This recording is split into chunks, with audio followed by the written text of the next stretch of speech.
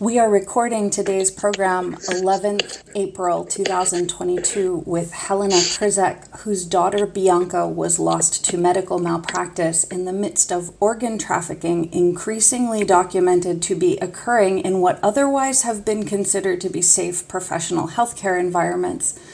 Our previous conversations from 2nd January and 7th March are available at t.me/Intuitive Public Radio. Helena, thank you for continuing this discussion with us. We left off in our last conversation where we were talking about the autopsy. We were talking about the body being returned without the organs and without any permission for organ harvesting. And we were also talking about the events and details leading to the intubation, as well as policies and protocols that were not followed, which you mentioned you wanted to also talk about today. Yes, what I would like to continue today, I would like to briefly talk about different things which were done to my daughter as an onslaught on her body, different medications which were given to her, and everything what had led to the intubation. So my daughter, she came to emergency room with just a little slight weakness, dehydration, and little redness on the skin. She was kept in emergency room for about 9.5 hours. She was stable, but did not require any critical care. Despite all this, she was transferred to ICU. When she was next day given fentanyl for no pain, she had no pain, but they still injected her with fentanyl. After her urine drug screen came back positive for opiates instead of giving a Narcan. She was also thiamine deficient. They were never administering the thiamine as they were supposed to. They were not checking her SIVA score, but she received 2 milligrams of IV Ativan, highest dose, which was also not necessary. Then they let resident practice the placement of the central line on her without the consent, without the supervision, and without the timeout. And during this procedure, he had perforated her carotid artery. And also he had left the tip of the catheter in her right proximal atrium, despite the radiologist's suggestion for partial retraction of this catheter strip. And the catheter strip was left there for next 12 days until my daughter ran into cardiovascular shock, but that was way beyond the brain injury. She was given 2 units of blood that day also. They gave her blood which had about 4 to 6 hours to expiration time. Blood has a lifespan about 42 days from the time of collection. ICU patients are never given this type of blood because the blood already has toxins in it and it's not viable. It's deoxygenated at that point.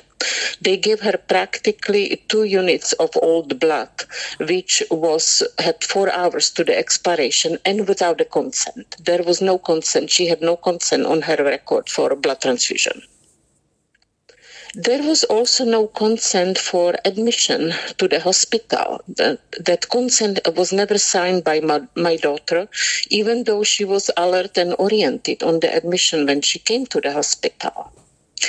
Later on 29, they placed the NG tube in her.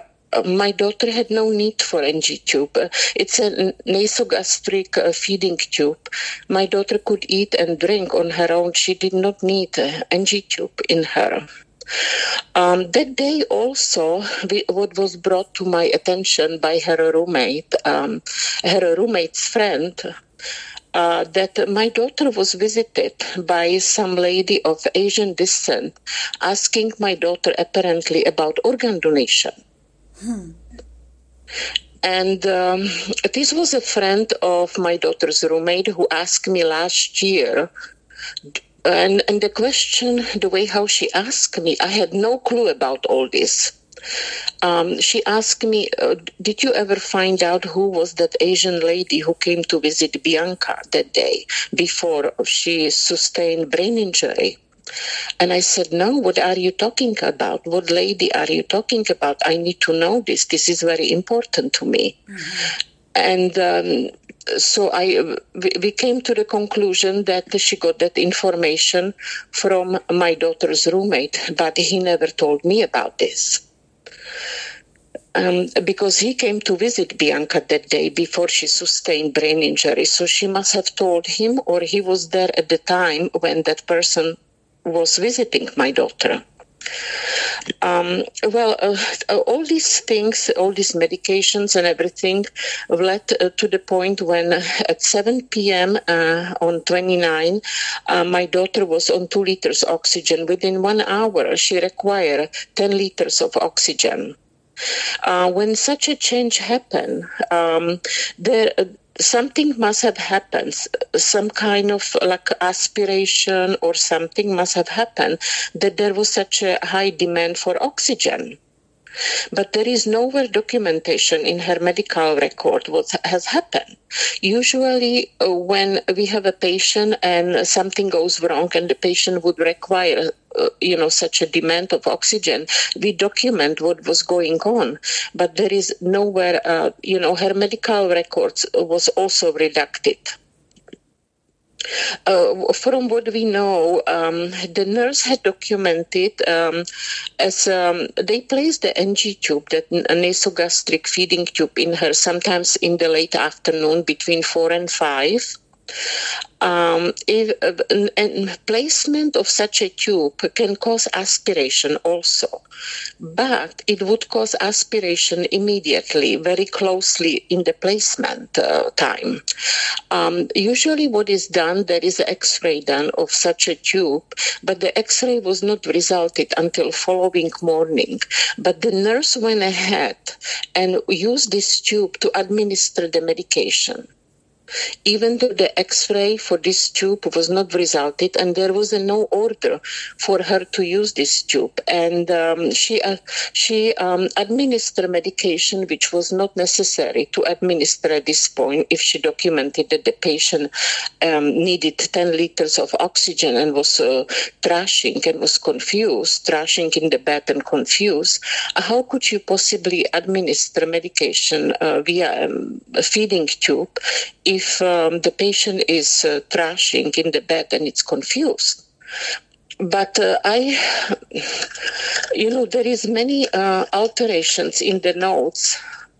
So it's very, they really work with their medical record.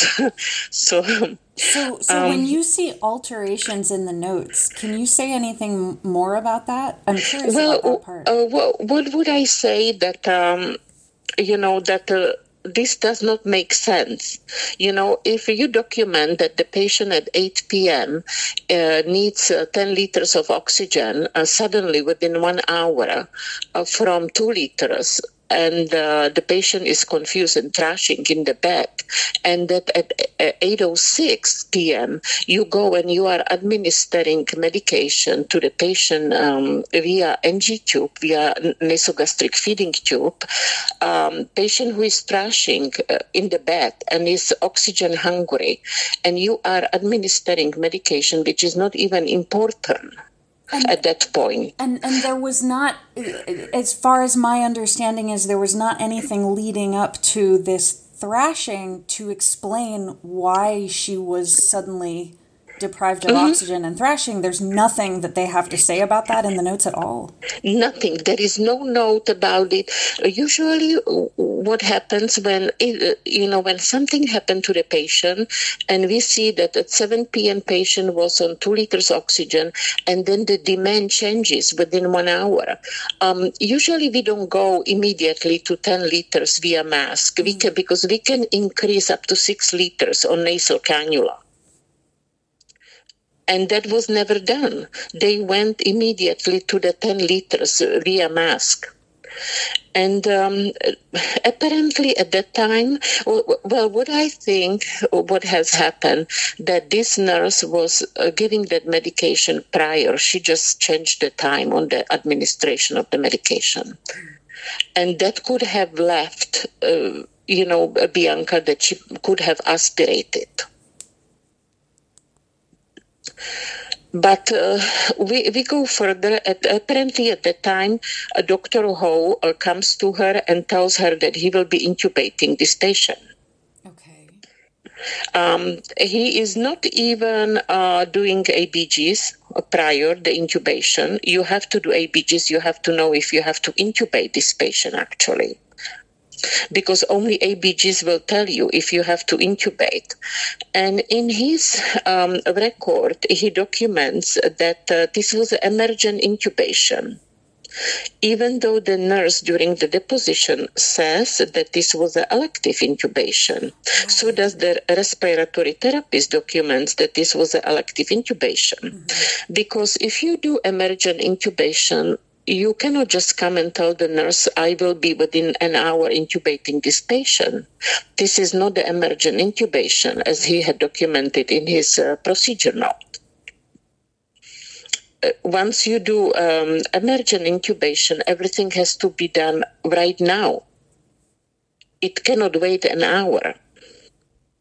So obviously, he is misleading in his note when he is claiming that this was an emergent intubation. And what has happened during the intubation, when we go right to the intubation, if this was the emergent intubation, as he was to claim, which is called RSI, rapid sequence intubation, you do pre-oxygenate patient first, and then you give medications. Medications like sedatives and paralytic agents. But this was reversed. They gave medications, they gave sedatives, and they gave paralytic agent, and then they were ambubac her, pre-oxygenating her. And this sequence immediately leads to aspiration again. You cannot do this, you cannot reverse that sequence. That's why it's called rapid sequence intubation. So they were when we go to the drugs now, they gave her 2 milligrams Versed, which was not even documented in Dr. Ho's procedure note. He never documented, he never wrote the order for this until 5 days later, even though Versed is the controlled substance. And the order has to be written within 24 hours on the controlled substances. They gave her only 2 milligrams of Versed, which would not sedate the patient. Versed has to be calculated according to the patient's weight and has to be given 0.2 to 0.3 milligram per kilo. And she was 50 kilos, so she would have, for her to be sedated with this Versed, she would have to get somewhere between 10 to 15 milligrams to be sedated. But then Versed would not be appropriate for this type of patient because the patient was hypotensive. And the Versed causes more hypotension, more low blood pressure, and respiratory depression. This was not the appropriate medication for her at all. Even though they gave her 2 milligrams only, that probably dropped her blood pressure temporarily, but it was not a sedation medication. And the next medication, what Dr. Ho already documented in his note, was etomidate. Etomidate, they gave her, it's one of the intubation medication. It's a sedation medication. She received 20 milligrams. But again, this medication has duration only 10 to 15 minutes. By 15 minutes, it's out of your body. And the third medication was rocuronium, which is the paralytic agent. Rocuronium usually we give between 0.6 milligram to 1 milligram. So for her weight, it would be somewhere between 30 to 50 milligrams. They gave her 50 milligrams. But that's where the problem now starts. They give her, sedation is out within 15 minutes. Her etomidate and the Versed wears off very quickly, but she is now paralyzed for another hour, maybe even longer, because she was dehydrated. They were supposed to, when you give rocuronium to somebody, you have to immediately think about sedation medication. They have to be on sedation drip. Because what this sedation medication, what she received, they wear off very quickly, and the patient ends up to be paralyzed for another hour. And not only her muscles paralyzed, but also her respiratory muscles. So she cannot protect her airway, even though she's intubated, but she cannot protect herself no more. And there was supposed to be ABGs, arterial blood gases, done about 30 minutes after this intubation. This was never done. Instead, 21 minutes after, they are wheeling her out of the ICU for the routine test, routine CT scan, while she is still under paralytic agent. And we never take patients out of ICU for a routine test, firstly. And such a transport requires a huge team of the people. And the patients have to be always accompanied by the nurse, respiratory therapist, and physician. And the doctor, Dr. Ho, who was intubating her, he was supposed to give the permission for this patient to be removed from the ICU into radiology. That was never done. So Dr. Ho is also basically all of the professionals that you mentioned having important roles in how this happened. None Yes. of them have ever been available to discuss their notes and the insufficiencies in their notes. And the conflicting, it sounds like there are conflicting notes and there are notes that are simply missing. So one of the things that comes up for me over and over again is that in healthcare environments, the reason we consider someone a professional is because they're accountable for the work that they do. That's how we know that the work is good, because that person is accountable for that work. But if our healthcare environments are full of circumstances where there is not accurate documentation being kept and professionals are not accountable for the decisions they make, are these actually health care environments? I don't think so. Yes. And when I am going back to this, to have a paralyzed patient, remove her from ICU, patient who is paralyzed on ventilator, and then you bring her to CT scan when she has to lie flat on that table, you will aspirate without a question, because your muscles are paralyzed still for another hour. And the nurse who went with her was apparently her nurse. This nurse Nelson, I will use her name, Ginger Nelson, so people have to know. And also, Bianca was her only patient that night. She had only one patient whom she accompanied to this CT scan. And when she was asked during the deposition, so what kind of test the Bianca had done, she did not even know. She is an ICU nurse, has only one patient to take care of, and she does not know what test the patient went for. It's completely mind-blowing. All of this is shocking. Yes, completely mind-blowing. Yes. And she went there with only respiratory therapist. This nurse should have never open herself to remove this patient who is still paralyzed from the ICU without the permission and without the proper team to accompany this patient. So for the nurse that only had one patient that night, who you have not been able to follow up with in any way, so I don't understand quite enough about how nursing works in hospital environments. A nurse that only has one patient and the nurse cannot be located to have a discussion about accountable circumstances. The nurses have supervisory. Are there supervisors who then can account for whether or not a particular nurse is available to discuss? Like, is there a chain of accountability in terms of the other people working in those environments in some way? There is the chain of, but what was happening when I came there, nobody would tell me the truth. Nobody would tell me anything to begin with. And I had no access to medical record. I did not know what happened. They just let me to figure it out for myself. There was no conversation. I have already mentioned we have had family meetings before, but only one who was speaking was the social worker. Right. There was no conversation whatsoever.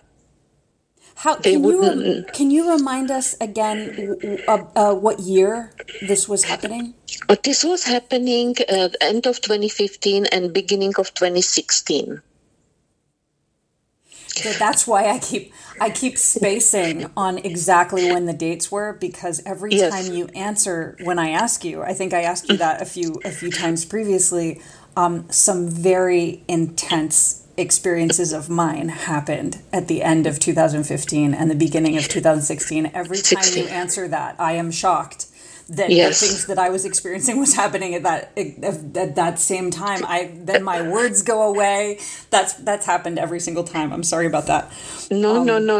Don't be sorry, because I feel with you too. I feel with you. I feel with everybody what people have to go through in our healthcare system. What we're talking about now, and I don't want to derail us. I want to make sure to go back to where you want to be in your notes. What happened to me was also medical environments completely failing to account for patient outcomes. That was part of what was happening to me then too. Yes. Yeah. These things were happening way before COVID. People just think that these things happen now. No, these things were happening for decades. We just did not see it. It was well hidden. We just did not see it. And the thing is, so after they brought Bianca down to CT scan, they gave her also Lohexol, which is the contrast dye. Bianca was severely dehydrated. Mm-hmm. You never give this medication to patients who are dehydrated, because they immediately will sustain the kidney injury. Right. So they gave her that. Then they brought her back 1 hour later, but they were still not doing ABGs on her. They waited for another hour, and when they did the ABGs on her, her PO2 was only 47. As I said, she had sustained a brain injury. And because regular normal PO2 is between 80 to 100, or for ICU patients somewhere above 65. At that point, Dr. Ho goes and increases the PEEP, changes the partial and expiratory pressure on the ventilator. Usually we start at number 5, and he increases it to number 10. Because of that PO2 of 47, we never go in such a high increments. We go 2.0 to 2.5 only, and the patient has to be on vasopressors, because increase in PEEP means a more profound hypotension, drop in blood pressure. Mm-hmm. And she was already hypotensive due to dehydration and the other drugs they gave her. So he increases, but he never, she was not on vasopressor. That was another major error, what they were doing. And so then at the... when I go back at 8 p.m. when the nurse was documenting, Nurse Nelson, I will use her name, Ginger Nelson, she was documenting that the Bianca was oriented ×2 to place and person. She had a clear speech. She was confused and was thrashing in the bed. Okay, then when the patient already sustained the brain injury, while she was in the CT scan between 9 and 10 p.m., and she is brought back and her PO2 is at 47, at midnight, 10 minutes after midnight, this nurse she is supposed to reassess the patient and document the proper condition the patient is in, because the patient was now unresponsive and comatose, but not comatose due to the sedation, because there was no sedation on board, but the comatose due to the brain injury. But this nurse goes ahead, she copy forward her note from 8 p.m. and is charting on the patient who was now comatose and unresponsive, is lying in her note and is saying that the patient is oriented ×2, confused but thrashing in the bed, and has a clear speech. What How does that could you mean? assess the speech of the patient who is intubated and is comatose? What does that, I don't even know how to. Yeah, sorry. I keep going around in little circles trying to make sense of it, but that's what you're doing too. Yes, yes, that's what I am doing. Yeah. Oh my gosh. This is the way how they lie in the notes. Well, so many people never check the notes. So many people, when they try to get their medical records, to get access to those notes, can't even get access to their own records. So, like, to what extent? I mean, are you practicing as a nurse now, or did you previously? I practice as a nurse for around 40 years.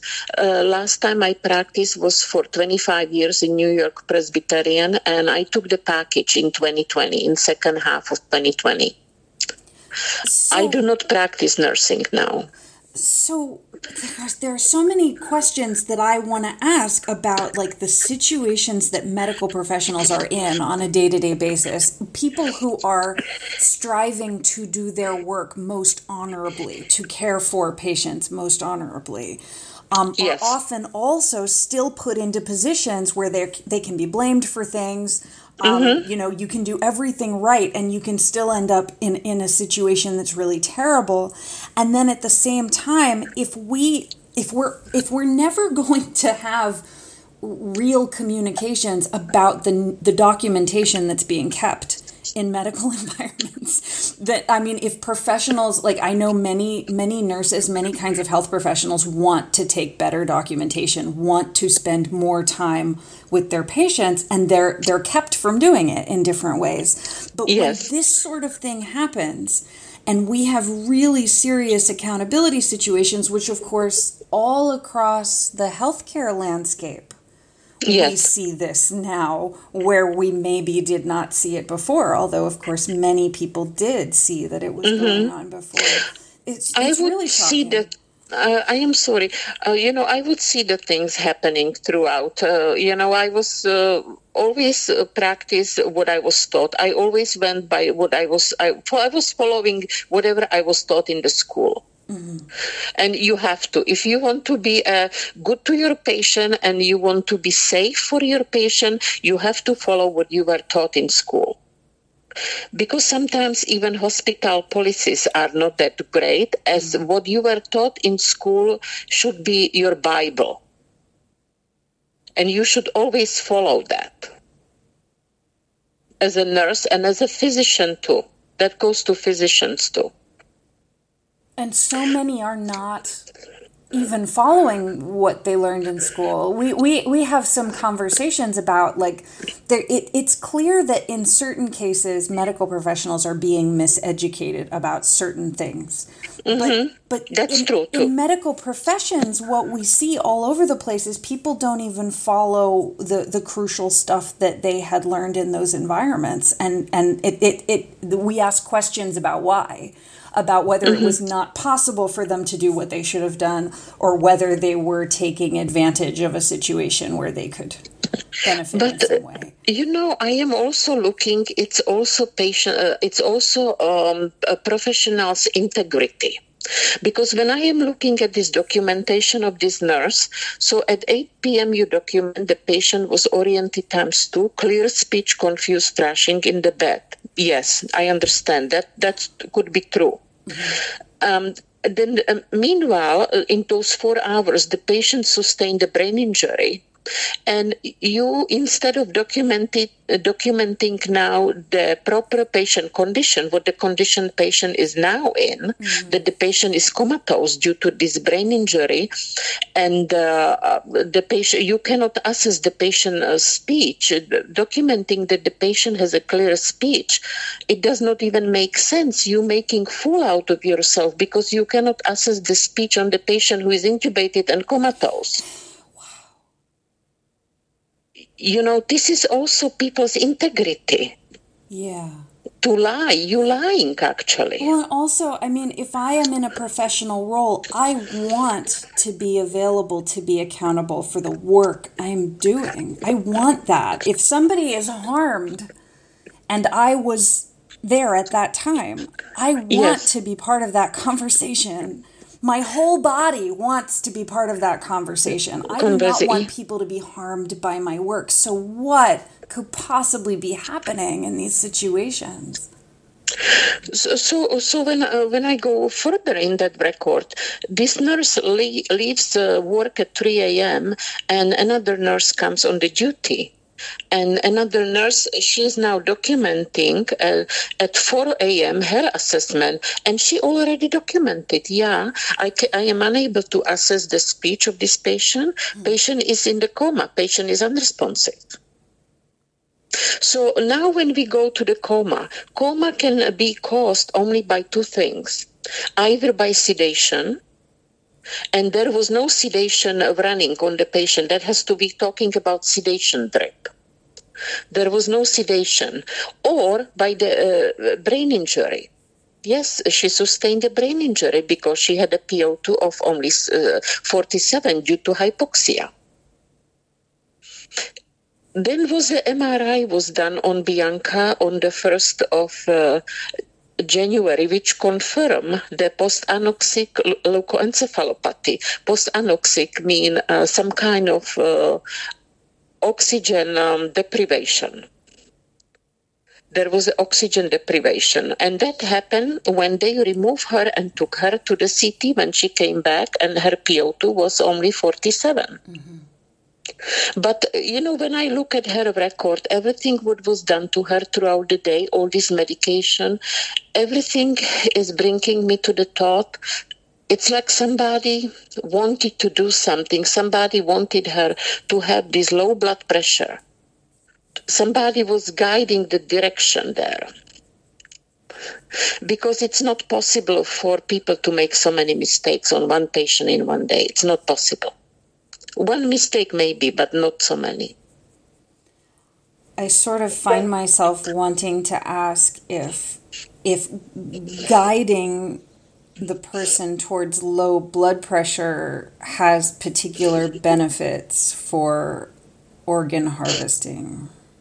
That's what I've been thinking. You have to bring somehow these people from point A to point B. That's the way how I call it. Mm-hmm.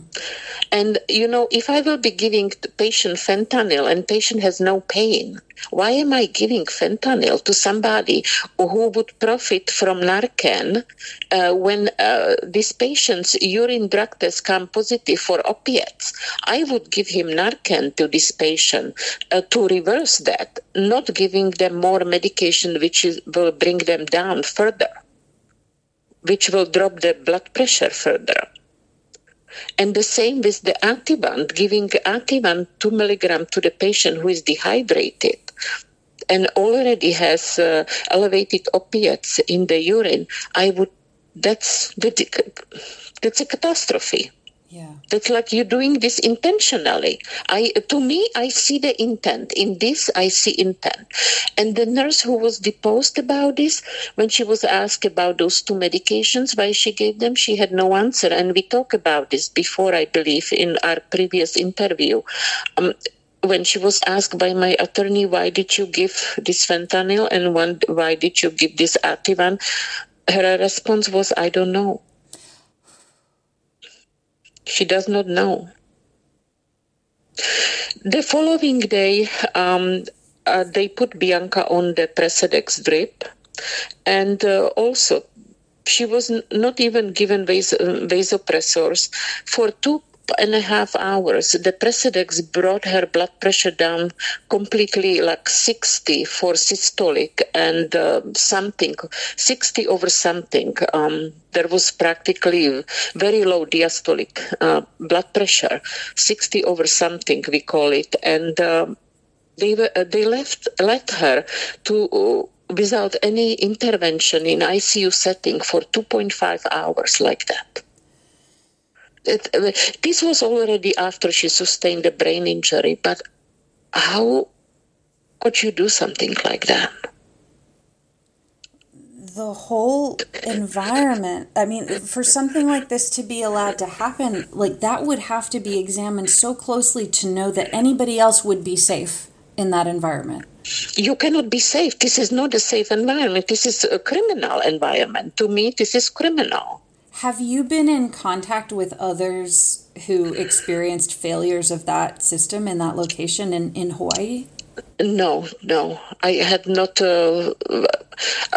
been in contact. I have seen some other lawsuits which were pursued against the other hospital there. And, it was more lawsuits, different lawsuits, but I have not been in contact with any other parties who sue personally. And many people don't know how to even start something like that. And people are so changed by traumatic experiences that they may never be able to bring it up. They may never be able to call for accountability about it. Yes. There was also, I've been counting different sedation which were given to my daughter. So from one night, 24-hour period, I was counting, for example, this Versed, midazolam, which was used with the COVID patients also now, which is midazolam and lorazepam. They use those two, and those really kill these people.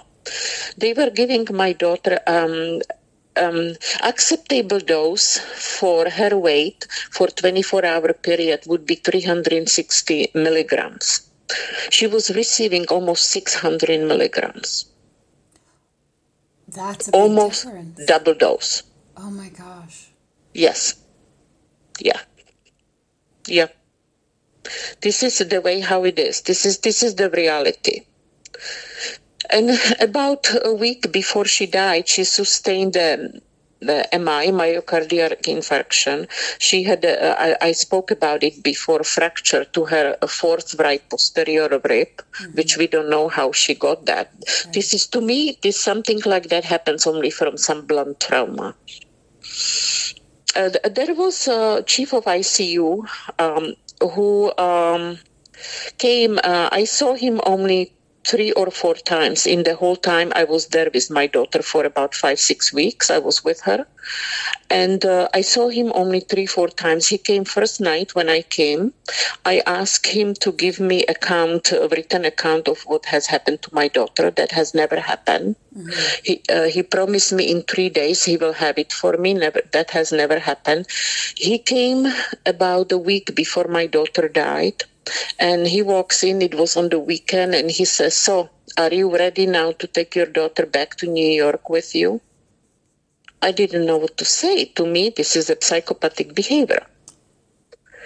And then he walks out and he brings me the printout from the computer printout about rat lungworm disease. Lungworm disease? Rat, like a rat. Rats? Rats, yeah. Lungworm disease. Rat lungworm disease, okay. And he's pushing this pamphlet on me, and he says, your daughter has this. Ooh. Yes. Okay. I go to his record after I finally received the records, which was also the difficulty, and he actually documented this in his medical charting. He actually documented this in his medical charting. So, after my daughter died on February 5th, I was there in Hawaii because I was planning for the funeral.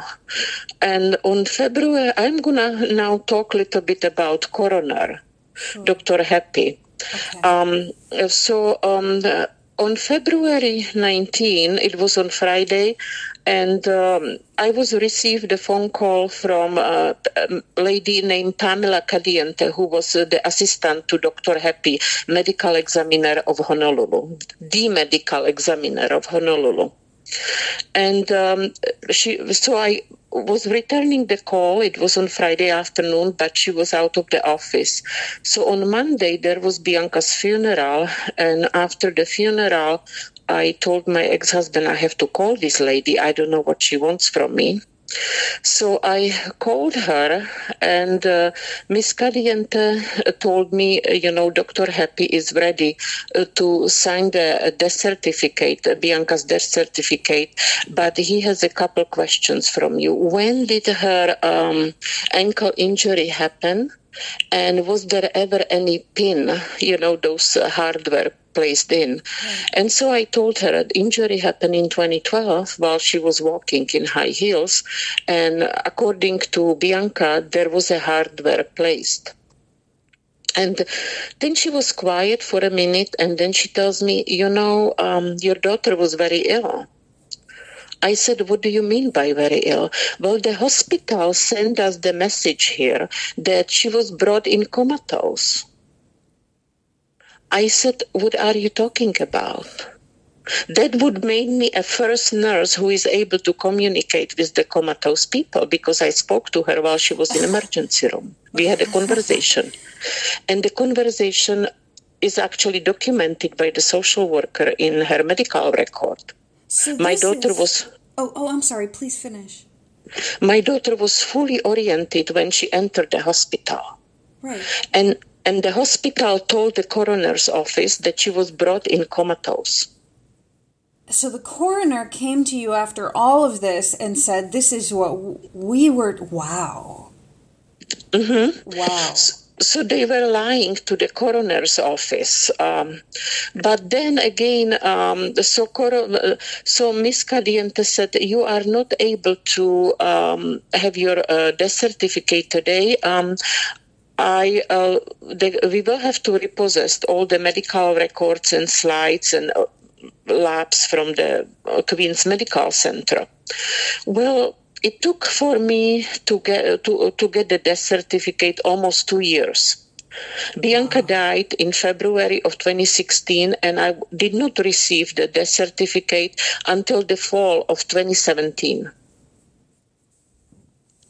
And the primary cause on her death certificate is the fall, ankle injury, which happened in 2012, was the cause of her death in 2015.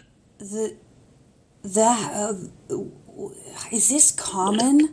Does this happen a lot? I don't know. I have never seen such a thing. It does not make sense to me.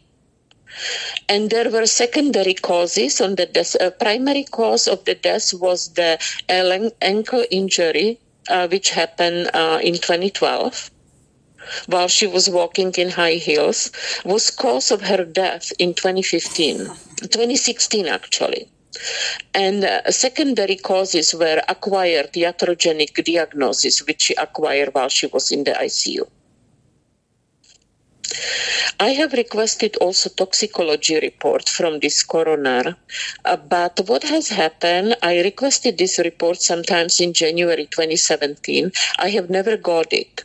I spoke to a person named Mary, who worked with coroner's office, and she promised me, but she told me we had to send it to the mainland to do the toxicology. I could not understand why Hawaii is not able to perform the toxicology, why they would have to send it to the mainland.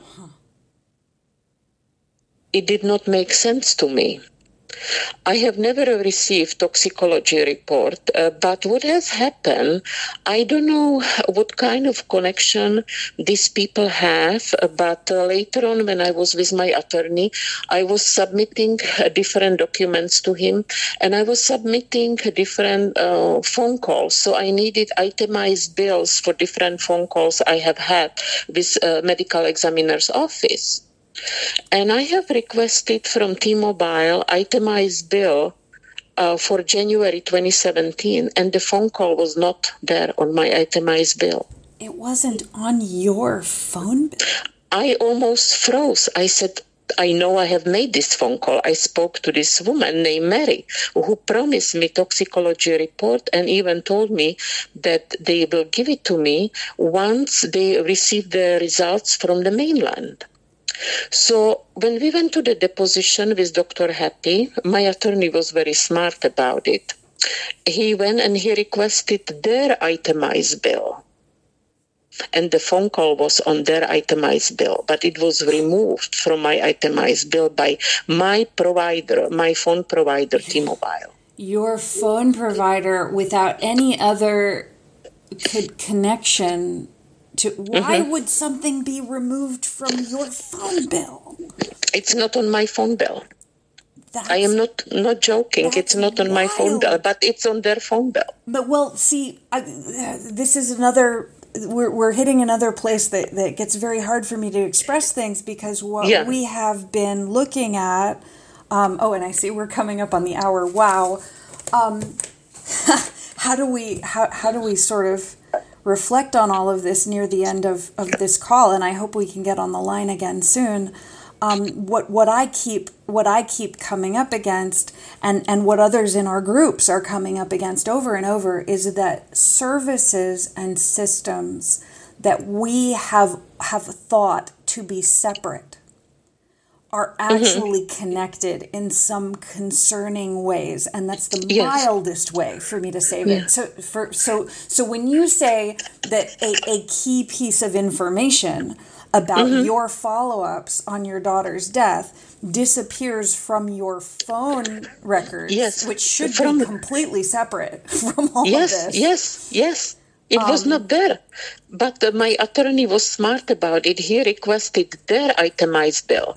And it showed on their itemized bill, this particular phone call was removed. The others were there, but this particular phone call was removed. So you have concrete evidence of it having been removed from your phone bill. Yeah. Whoa.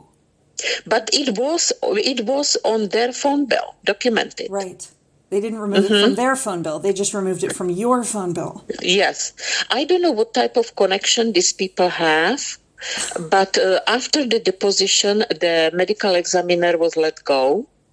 If somebody wants to see, there is a video on YouTube about Dr. Christopher Happy. It's done by the news. When he left about 900 autopsies unfinished. Whoa, wow. I have received 2 messages from the whistleblower who was warning me that Dr. Happy is the heavy drug abuser. He does cocaine and oxycodone. There is also an article not YouTube, on the internet, that Honolulu police was apparently monitoring a medical examiner for his drug abuse. And we have to realize that this is a person who had the highest pay position from taxpayers' money in Honolulu. This apparently, after the deposition we have done with him, he resigned. He resigned this position on October 17, and he left in 2 weeks. Nobody resigned such an important position, usually people resign position, even nurses. We have to give like 1-2 months notice before we want to resign the position. And this is the medical examiner of Honolulu. And he resigned his position like that so quickly. And apparently the city, according to this YouTube video, was ready to investigate him. But he resigned. I don't believe so. To me, how I understand it, he would probably bring many people down with him. That's what I was if he was to speak. That's the way how I understand it. People can say maybe I'm not making up the story. I know my stuff. And then there is an article when there was a death of George Floyd. There was a journalist who wrote the article. And she picked 3 medical examiners within the country to give some kind of evaluation on the death of George Floyd. And guess who was one of those medical examiners? Dr. Happy. Really? Yes. So I have wrote her, I have sent her a message. There was her name below, and I think there was an email. I have sent her a message. Do you know this person? Yeah. Do you know that this person is a defendant in the lawsuit, that this person is the drug abuser? This person was let go from his job, from his position. Mm-hmm. Do you know anything about this person? I have never got a response back from her, of course. Right. Who would? This is like an organized crime. Yes, and it has a lot of particular elements that we have learned to associate with organized crime. People who resign from their jobs after perpetuating something weird, in a way that suggests that either other people who are maybe more powerful and less visible can benefit from this person either going down for certain crimes or just being taken out of the picture so that they won't talk to anybody. We see that a lot. We've been noticing that in circumstances of this whole COVID situation, which I know we will talk more about. What I wanted to also very quickly also mention that when I have filed this lawsuit, like few months apart from this, who resigned was the CEO of the hospital I am suing, was the CEO of Legacy of Life, which is the organ donation place in Hawaii, and also director of Department of Health, Virginia Pressler. She resigned also. All three resigned around the time I filed this lawsuit. The information that you have gathered together it's amazing that you have gotten all of these details, at least to where you can talk about them. So many people never get to that place. That I have so much respect for that, for what that takes. I will not let them go. I will not let them go because I truly believe what has happened to my daughter it reflects that medical record tells the story. Yes. And because I understand that, how to read it, it tells me the story that my daughter was medically kidnapped, profiled, and murdered. And nobody can change my mind about this. Certainly nobody that refuses to have the conversation with you. Yes, nobody can change my mind because this is what has happened. It's there. It's in that record. Even though this record was partially redacted and altered, it's still there. Yeah. And it sounds like there's a lot more that you haven't even mentioned yet. This is our third. Yes. This is our third conversation. I think we were on the line. It was like an hour and a half the first time, and then we did an hour last time, and then we're gonna keep it about an hour this time and going forward. But this is a huge amount of information that many people encounter circumstances where this stuff is relevant, but people's brains can't necessarily hang on to all of those details. And the environments where this sort of thing is being perpetuated, the violence that occurs relies upon people's brains not being able to hold enough of the details at once to figure out where it's coming from or what happened. I've been reading now, there was actually a lawsuit filed by the attorney named Todd Callender. I don't know if you have heard about him. He is filing class action lawsuit against everything what was done this people, these COVID patients and everything, and vaccinations and everything. And he's talking about how these people are really being murdered in the hospitals with high doses of this Versed and lorazepam. Versed is midazolam, and also Ativan, lorazepam, high doses. And he's an attorney. He knows what he's talking about.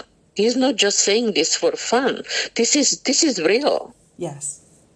And we have quite a few other instances of people taking legal action and saying, this is really clear information. This must not be allowed to continue. And we feel a sense of strength and relief every time we notice that somebody's doing that. I haven't looked very closely at what Todd Callender has been doing, but I'm going to take a closer look at it after we get off the line, definitely. Yes, Todd Callender, yes, that's his name. And he really is talking.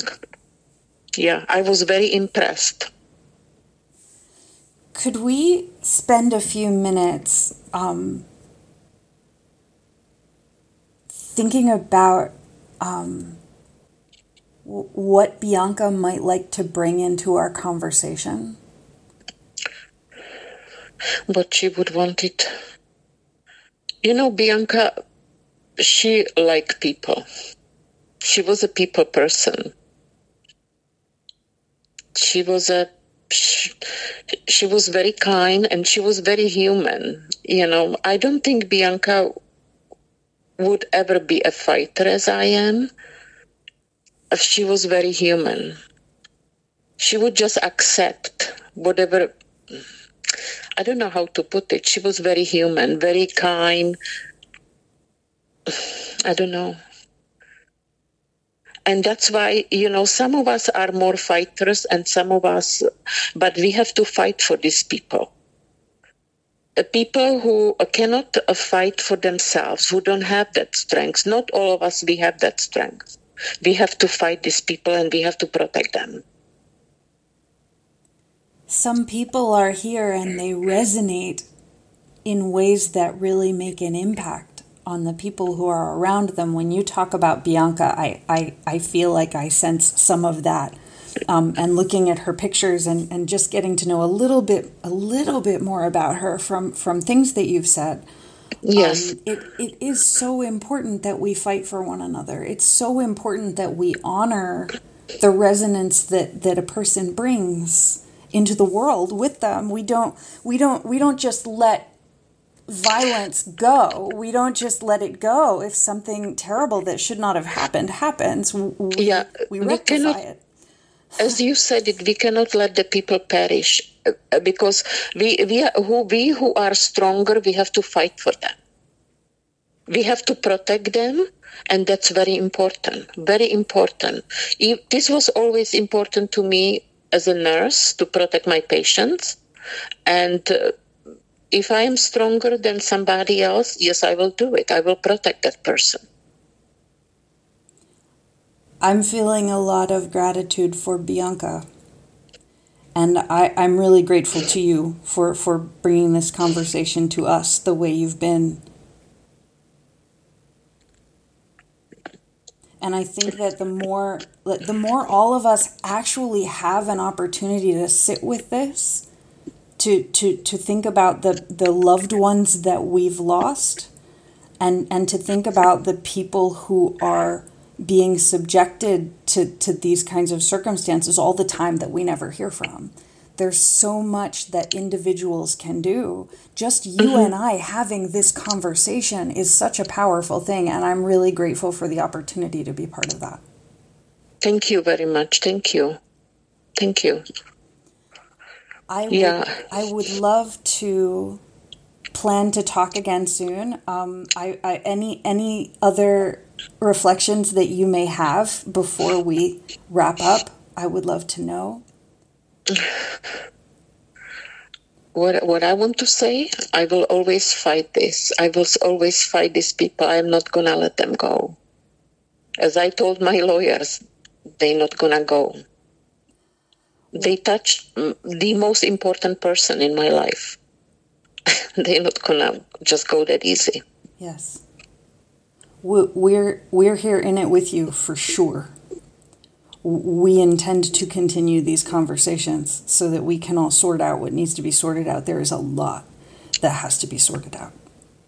Thank you very much for doing this for me, for letting this to go public, because we're educating people also as we talk about these things.